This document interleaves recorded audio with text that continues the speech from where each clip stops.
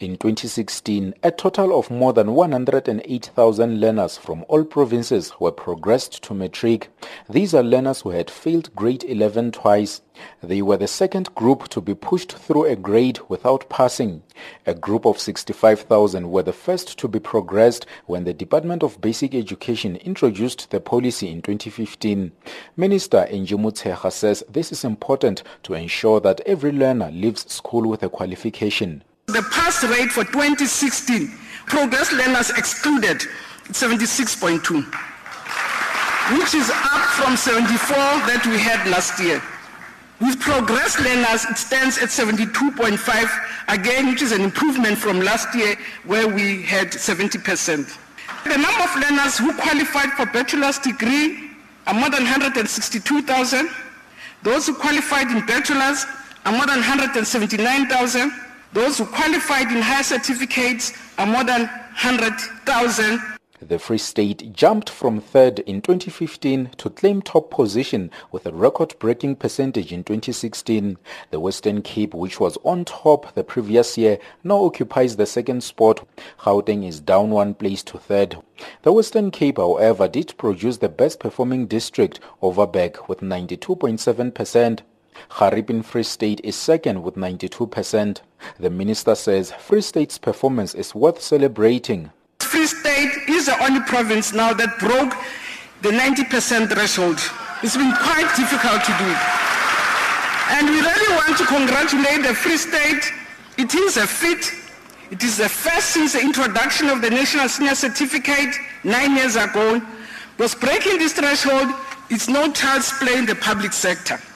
Learners facing a variety of learning barriers, big learner numbers, and just dealing with South Africa in its different manifestations. Free State Education MEC Tate Magwa is on cloud 9.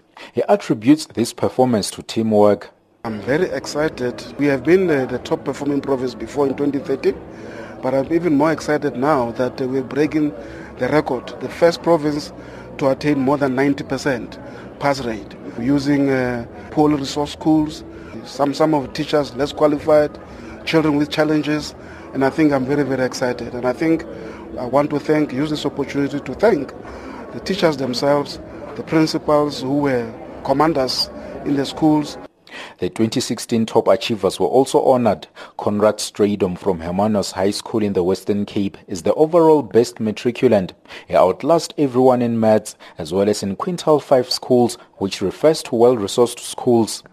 I'm really honored to have achieved these awards and really proud and excited. In my case, it was definitely hard work. I've worked hard throughout my school career. I've studied hard every day.